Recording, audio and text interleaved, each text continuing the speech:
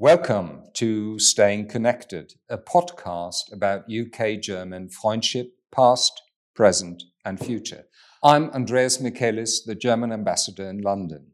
I would like to welcome you to this month's episode of our podcast, which will focus on the creative arts and design, as well as their important role in literally designing our future bilateral relations.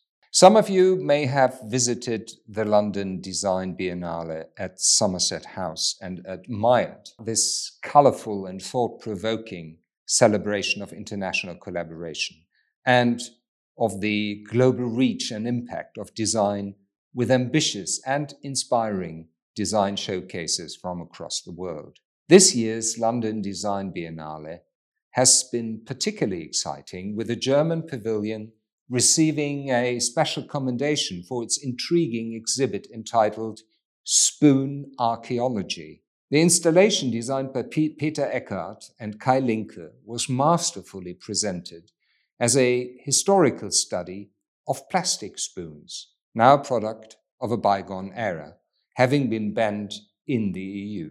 The Biennale's idea of interconnecting, of cooperating on and helping to unleash creative solutions for the problems of tomorrow chimes strongly, of course, with the rationale of our podcast series. The power of creative minds must continue to have a firm place in our societies to challenge us, to prompt us, to transform us, with a view to a better future for all. This is no small task, especially when thinking about this globally. Let us start with something closer to us. How do we ensure that the voice of creativity is heard in relations between Germany and the UK? Still a complex question, but we are fortunate to have experts with us who might shed some light on this. I'm honored and truly delighted to introduce you briefly to our two distinguished speakers, Victoria Brooks and Thomas Geisler. Victoria is the director of the London Design Biennale. Prior to that, Victoria was senior curator for the V&A Department of Theatre and Performance, and from 2009 to 2018, head of the London Design Festival at the V&A. A very warm welcome to you, Victoria. Our second speaker is Thomas Geisler, curator, author, and director of the Museum of Decorative Arts of the Dresden State Art Collection since 2019. Prior to this, Thomas was curator and head of the design collection at MAK Vienna, where he co-founded the Vienna Design Week. It is wonderful to have you with us today, Thomas. So, today's conversation will revolve around the influence and reach of design in a global world, but also in the context of national perceptions and as a driving force in our bilateral relations.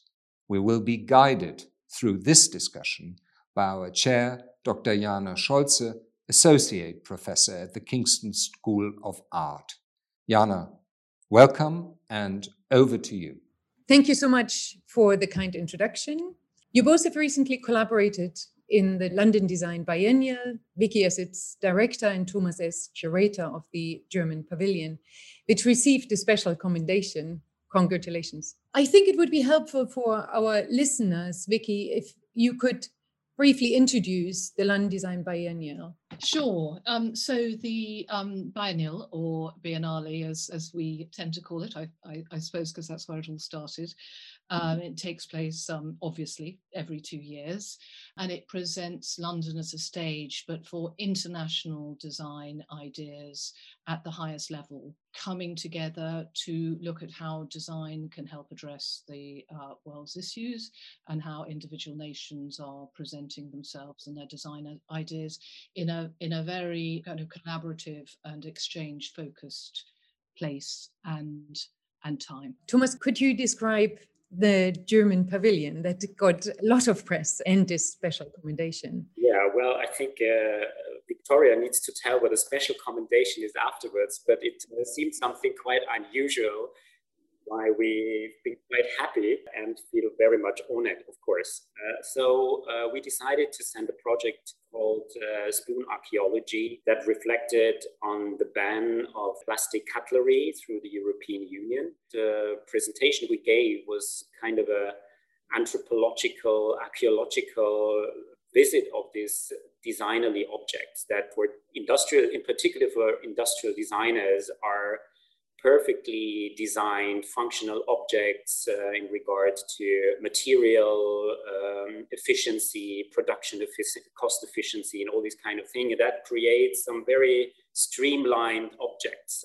And it's a global item. And still you might even discover some cultural differences wherever they derive from. So we presented them as you would actually present butterflies or special species pinned to in little cases to also kind of presenting outdated species. And of course, that is just the surface of it. And what we then started to question is really, what is an alternative to this? And the two designers, Kai Linke and Peter Eckert, whom I invited on this project, they have this amazing collection that they already used as a study collection. Then together with a team of young designers, both of them are teaching at German design schools, also discovered or explored on something that they called the Spoon Complexity Map, which really gives the bigger picture. It's it's a simple item of plastic, but if you look inside or behind or beyond it, it opens up like a landscape of sociological, political, economical references. In terms of the German pavilion and why it got a special commendation, and why I would say it appealed to me enormously, was in part, Thomas has described it incredibly well. I think as, and you, Jana, would feel this, I'm sure, in terms of, from a sort of museum perspective, it was quite humorous in the sense of the way that it dealt with its subject. But it also, as Thomas explained, had so many levels to it. In a Biennale, there's so much on view. We just, people may stay in a room 1 minute, and if they looked at it, it was an absolutely beautiful display that you could instantly get the idea of. But as Thomas said, that the poster on the, I don't know what you'd call it, but as a sort of a beautiful sort of graphic and socioeconomic exploration of the subject, with just an immense amount of work clearly in there. You didn't have to have all that maybe one in, 50 people studied that, but it had something for everybody at different levels. One thing that I wanted to address here is the question of the national, of course, especially in this moment that the German pavilion addressed a law that was introduced in Europe, where, of course, we are not anymore in Britain, in Europe.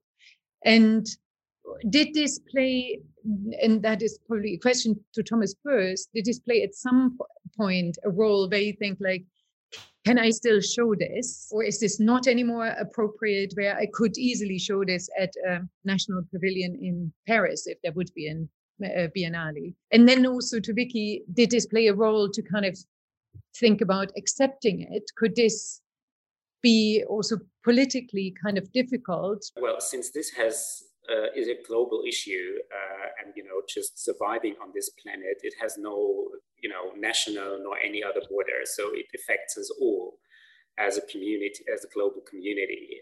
But I'm very thankful for this additional layer you put in it. So I would see it as a provocation to the British, maybe to the British audience, but also to the decision maker, to seriously think about, we all know the complexity of the European Union, the lawmaking, and all these kind of things. To me personally, I think it actually should not need a law to get this wise to see that we have to change certain habits, or just the way we deal with resources and everything in regard to becoming a sustainable society. So, but and I assume that other states or whatsoever also will follow this decision. Yes, so I think there's so much really in this question on kind of national pavilions. I would say I completely agree what I was saying earlier in terms of what the issues predominantly addressed within the Biennale did. I mean, an awful lot of them were about environmental things, but very few, I think, had what would be considered a uniquely national perspective. One which also won a prize, won a medal, was Venezuela's pavilion, which focused on the Venezuelan economy and a dependence on fossil fuels, and how disastrous that had been for the economy. So it was both a sort of national story, but also a cautionary tale, I think you would call it. In terms of the sort of practical or what is behind the national pavilions, I was considering this earlier, and it's clearly not. It's not really the way the world is going. And in terms of the sort of spirit of the Biennale, and it being very much about bringing people and nations together, and it's based on the Venice principle and perhaps the Expo principle, where countries make their own decisions about what they're bringing, rather than it being curated centrally by us saying, can you do something on that? And just as with the Expo, usually the host country will do, say, 4 kind of core pavilions that speak to a number of things, and then the countries will bring their own shows. So in a sense, this year for us, the UK pavilion, which was actually about the UN sustainability goals, fulfilled that role very, very well, because it spoke to many of the issues taking place. But I think, what I'd also want to say is that I think the national, the national sort of navigational tool, I think, is still something that the public and the audience and all of us can use very usefully. I think if the public came in and everything was like the UN pavilion, and this is the sort of Franco-German bit, and this is where these people got together, it sort of wouldn't have the framework that it has now, where people really respond well. They're not expecting a display of nationalism, and they would be horrified if they found it, and they wouldn't find it. But it does allow them to walk around, and as I was saying, in this time when it was so hard to travel, you've got a chance to look around the world in the centre of London.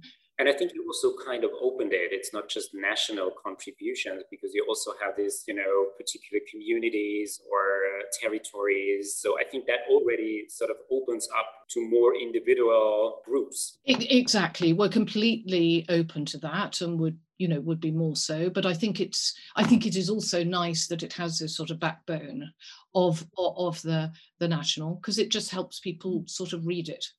Absolutely. In some respects, I would probably follow on up from this in saying Thomas hinted already or spoke about the complexity of design practice that needs to ignore national borders, and most design practice as we see it is absolutely global. It kind of works with people wherever there are the specialists, wherever something is developed, wherever you find the people you need for a project to be realized.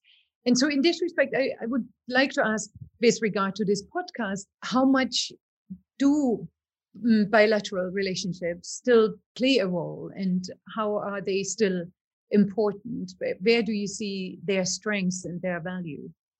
It already opens up, of course, to more, international collaborations. I mean, design business is quite a network, global network, but also, of course, a regional network on one hand. Again, and I think whenever there is a chance in collaborating, in particularly also with the UK, I can tell from my side, working with a museum and also in a network of museums here in Dresden, that's a long ongoing collaboration with the partner institutions. And we even have personalities that have a strong relation between London and Dresden and of course beyond. I in particular see it important also on the level of education. I think the mobility for young people to have the opportunity to also learn other cultures of design. I think it's still there. You will have quite differences. Even if I think back when I got educated, the RCA, London, but all the design schools in the UK, I think my first encounter really was where graduation shows I visited in London that I've never experienced back in Austria or Germany. There was such a stronghold to see all those variety of, it's one discipline, but it can split up in so many sub-disciplines. And at the time, I simply could not afford to study in the UK.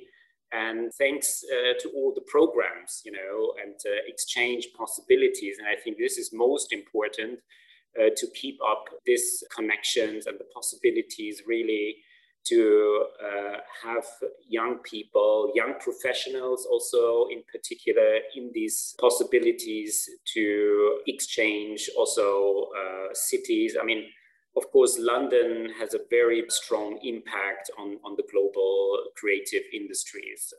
I mean, the whole concept derived from the UK, I would say, when it swept over in the, during the Blair era. I think it influenced decades of, or even speed up the perception of design also on the continent. And I think all the collaborative projects in the back, like bringing together design from Germany and UK in exchange, but also collaborating on projects. I think that is very important. I do remember even long time before I was here director and at the Kunstgewerbe Museum back in the 90s, there was a show made in Britain. I mean, those were really those very important and heydays of making also this kind of national design developments, travel and accessible. Of course, I think that was a phase, and now we're much more in multinational collaborations. And through this possibility, for students, today you barely can tell, whether this has a German, a British, a French, or a whatever, Egyptian, or people from the global South background, because if they had the opportunity to study at one of these places, they embrace this design culture and bring it back and mix it up with their backgrounds.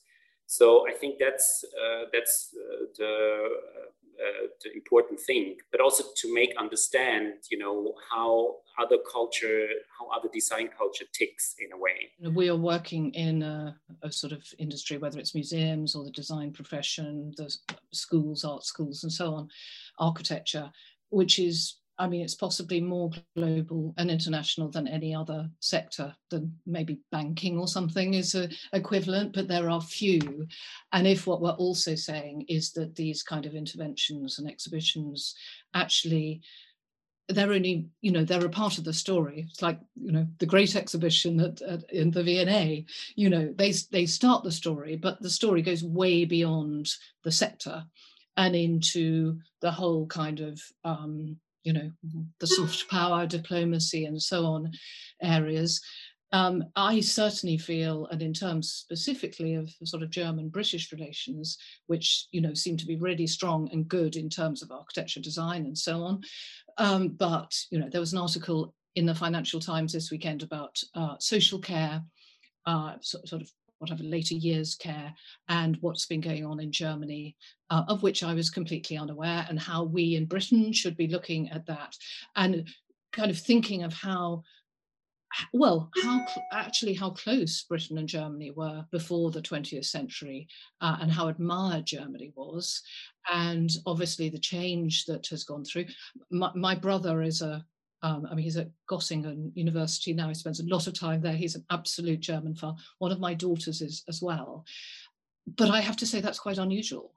It didn't used to be, but it is now. And I suppose these kinds of relationships that develop out of the things that we're all doing can be really important in the repercussions beyond that. There's a much easier and faster link between the design practice across all sections as design fashion, as you said. I think in research, and in particular also in dealing in the field of design studies, it took much longer because there is quite a strong German theoretical community. There's a strong French community, and there's a strong community in the UK, which of course through its Commonwealth background is much more widespread, also to North America and so on. And I think that is when back in the 90s, I think that was much more, it was almost, the readings could not be exchanged. There is still a lot of untranslated research in Germany that needs to be made accessible also in regard to translation. I do think that a knowledge and understanding of the language learnt early on in school, in education, makes the most enormous difference to how open one can become and be and is naturally after that education. It's so important, and it's why it's so sort of heartbreaking, really, to see the decline in British education, because later on there's not the need in that sense to be understood. But that doesn't mean, to my mind, that there's not the need in so many other ways of being open and interested and able to access other cultures, which would make it completely vital. I would also say it's such an easy one, in a sense, to deal with. And when I was first many years ago at the V&A, I got to spend a year in Paris at the Louvre, and it was really unheard of. It was kind of really rare, but it cost nobody anything. That's rather a lot of negatives, but basically, to just shift people around for a year, it doesn't cost the cost of the train ticket or the plane ticket or whatever. And it's such an obvious one to do, and it brings so many benefits. I think something came out of this conversation, the possibility of training or exchange or whatever, and promoting that, I think it's hugely beneficial and very important. I feel especially in the discussion about inclusivity and diversity, where we can only include everyone in this discussion if we accept that there are sources that are not readable. I have now a bibliography for my students where I can't read half of the sources because it is just diverse, and there are sources in so many languages that I have to trust someone else to include it on this list. That is important.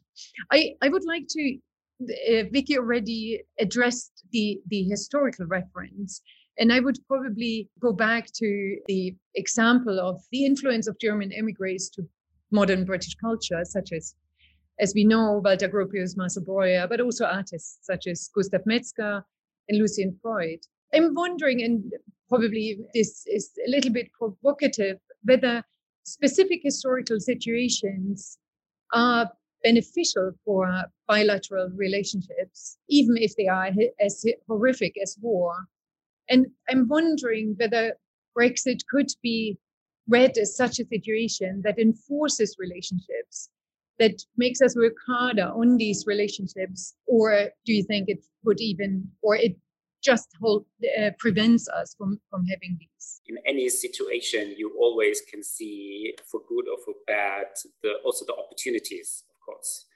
And as you mentioned, the impact of the emigres to the UK, but also was enormous. And I got also highly influenced by the possibility to work and learn with teachers who actually came from the UK. And for whatever reason they left. In that case, it was no war, but it was at least the intention to go somewhere else, spread the word from things that they, were educated in back in the UK. And of course, that definitely formed a lot of my thinking. I worked with Dejan Sudic, with Alison Clark, and I think that kind of really also opened up my eyes to look at things going on in the UK, definitely much more and beyond. I think there are people who particularly might have left the UK to be part, to live on the continent. And I think that's always comes with something, as we call it, the brain drain. I think it is by far more difficult for people from the continent to go to UK, and also vice versa, I suppose. So things have been much more easier before, but that road is taken, at least at the moment. So I think we need to deal with this situation, and being an optimist, it does not prevent us from either the mental or even physical mobility that we have been used to, particularly before the pandemic. And I think it's much more the pandemic that will change some of our habits and thinking.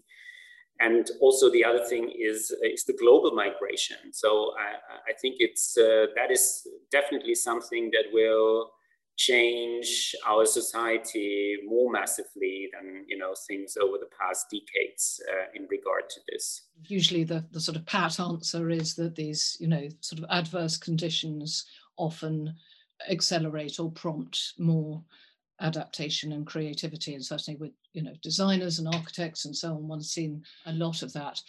I suspect with something like Brexit, though there is a sort of element of polarization for those of us who didn't want Brexit, there's a renewed energy to do something to keep us connected. My best friend from school, I mean, this is so, I think, really bizarre, but not that unusual as it turns out. Her father left Germany as a child in the 1940s, and she's kind of wholly English and so on. She's just become German again. She's just got her whatever it is. And we were around there a few weeks ago, and she showed me the letter she got from the German embassy or government or whatever welcoming her, and I just talking about it makes me feel quite tearful. It was such a nice letter. It was so welcoming, and it's quite uncanny, and it felt like a really huge step. But I suppose what I'm saying is that people are pushed much further in particular directions, so she has gone that far. I think though also just kind of going back to biennales and expos and so on, I think back when we were doing the Revolutions exhibition at the ENA, a lot at the World Fairs in the 1960s, when a time when people really didn't go abroad, and they did go to those great expos to understand more about the culture of the country. That was possibly the only thing they ever saw of it. What they knew of Japan was in the the Japan room. I suppose from that I was to say that although that's less true now, it's still a really important part of us at all ages being exposed to other places and people and ideas in order to kind of get the best from the world, I suppose. Fascinating. There would be more questions. Unfortunately, it is time for our last question, which is always the same in this podcast, which is the question: what are your wishes for the future bilateral relations between Germany and UK? To have the opportunity also for young people or professionals to have this exchange across the borders is a very important way of keeping in touch. I'm not so into details what actually Brexit meant for all those programs, as long as they stay intact. I think that would be a great future, and I think that's what I'm hoping for. I'd wholeheartedly support that, and just say we may have to fight a little harder to keep those things going and make sure they are going and make sure people know about them. Very much in favour of exchange across borders and doing this kind of thing. Thank you so much, both of you. Thank you. Thank you so much.